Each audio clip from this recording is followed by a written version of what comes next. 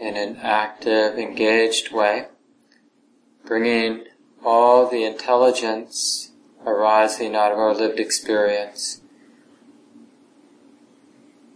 to this process of caring for this mind, cultivating a steady, calm, beautiful mind.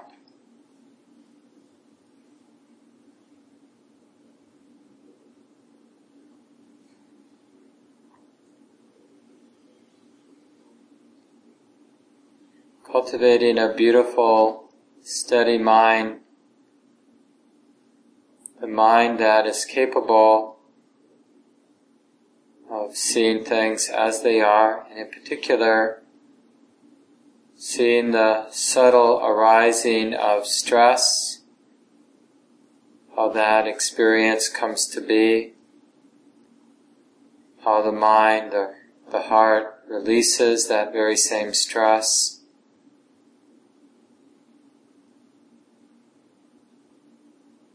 But the supporting cause for this insight into dukkha is the steadiness, the balance, the contentedness of the heart and mind.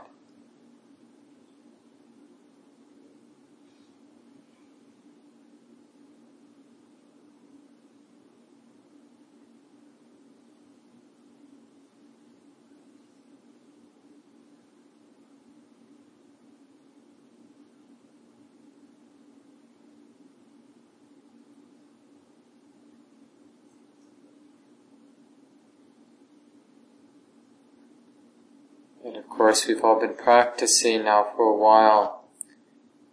We've all learned how to work with this mind, this heart. To really take care of it.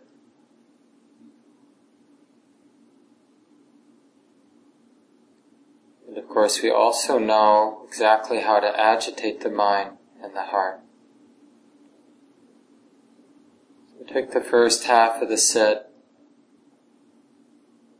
to do what can be done to bring the mind into balance.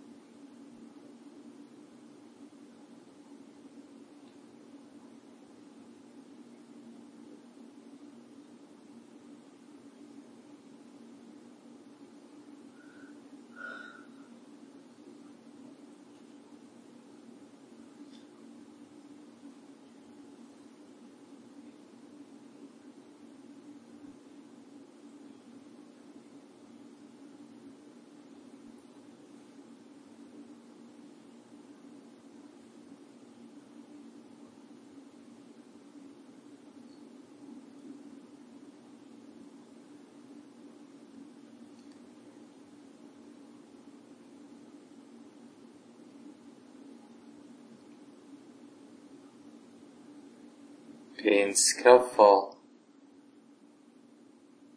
directing the mind in ways that protect it from what is agitating and disturbing, confusing.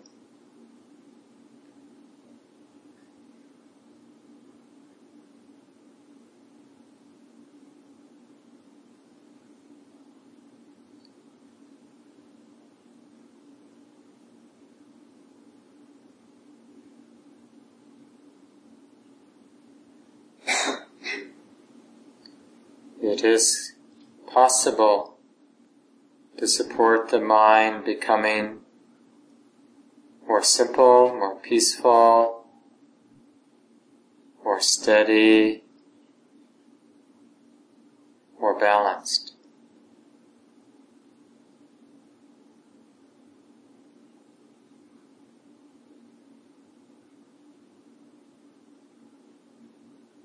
All depending on what the mind is allowed to attend to.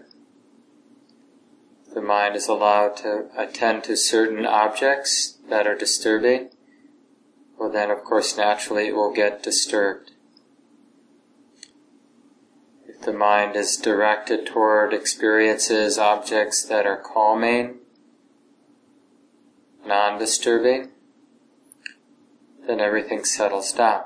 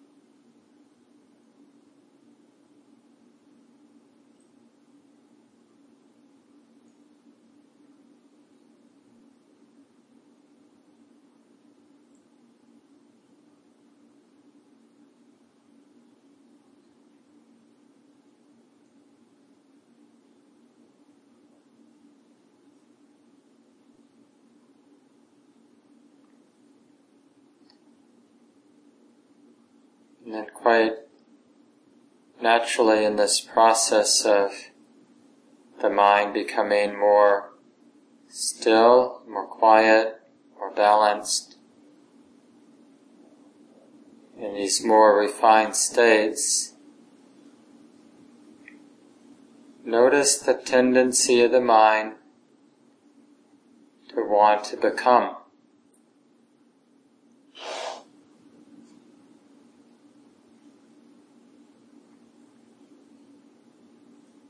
In a way, it's the basic creative movement of the mind.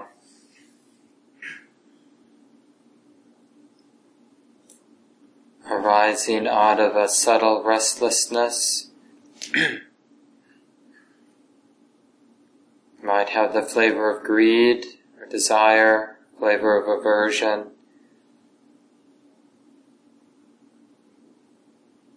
the desire to fix, to become,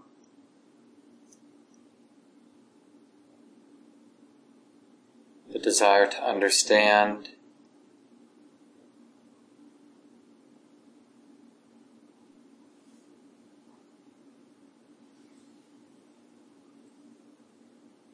the desire to attain something, to get something.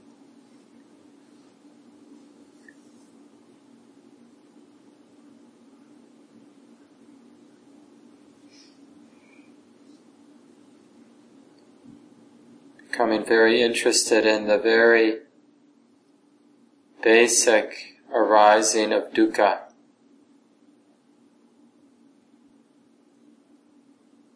So that in moments we can see the actual birth of the supporting causes, the qualities of mind, leading to the full-blown experience of mental stress or mental contraction. And then noticing the release, the falling apart of that mental stress and its end. No more mental stress. So the birth and death of this mental suffering.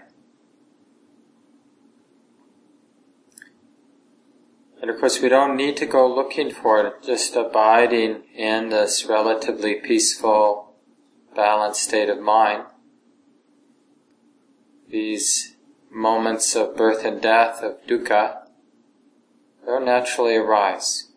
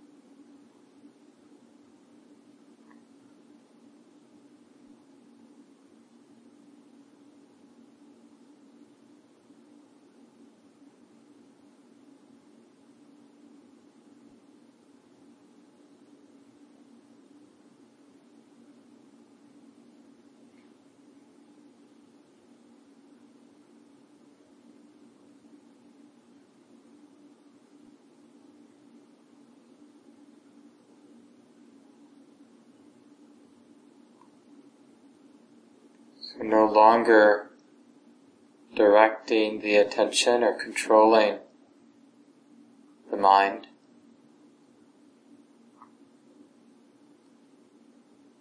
Instead, there's a real strong quality of investigation or interest.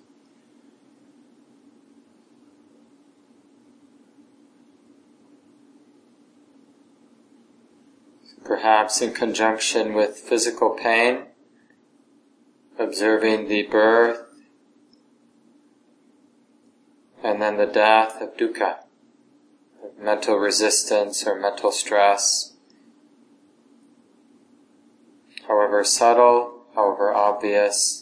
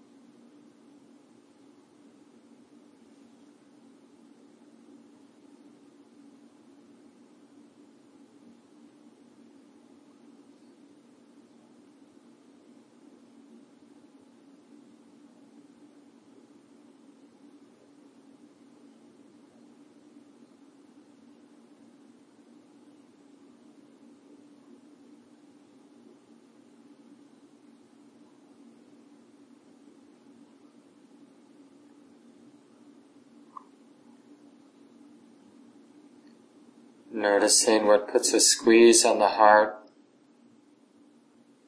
Noticing it's arising, it's sustaining for a period of time, and then that release of the heart. No more squeezing.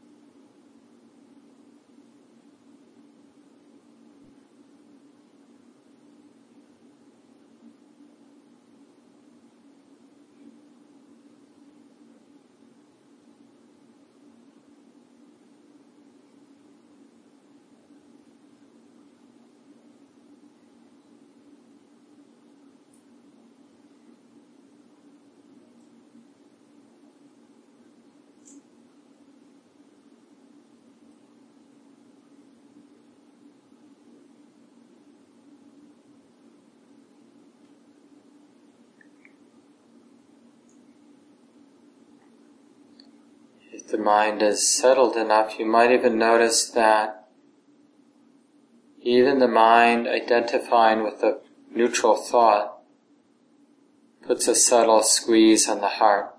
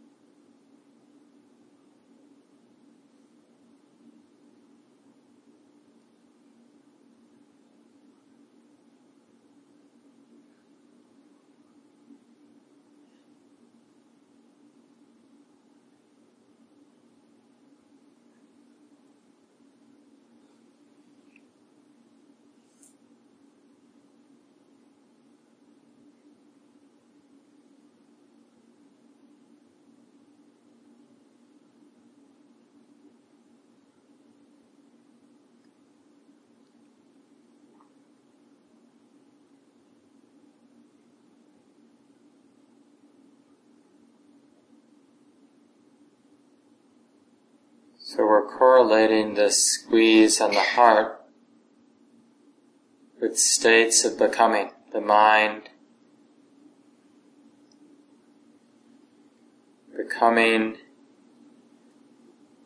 becoming formed with some identity.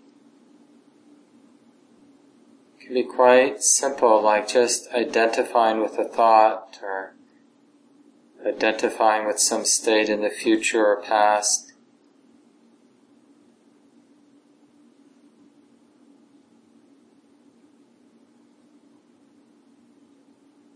Any identification whatsoever results in a state of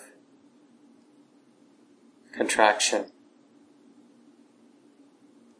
often when the mind clearly recognizes that, then there's the opposite release of the heart, of the contraction.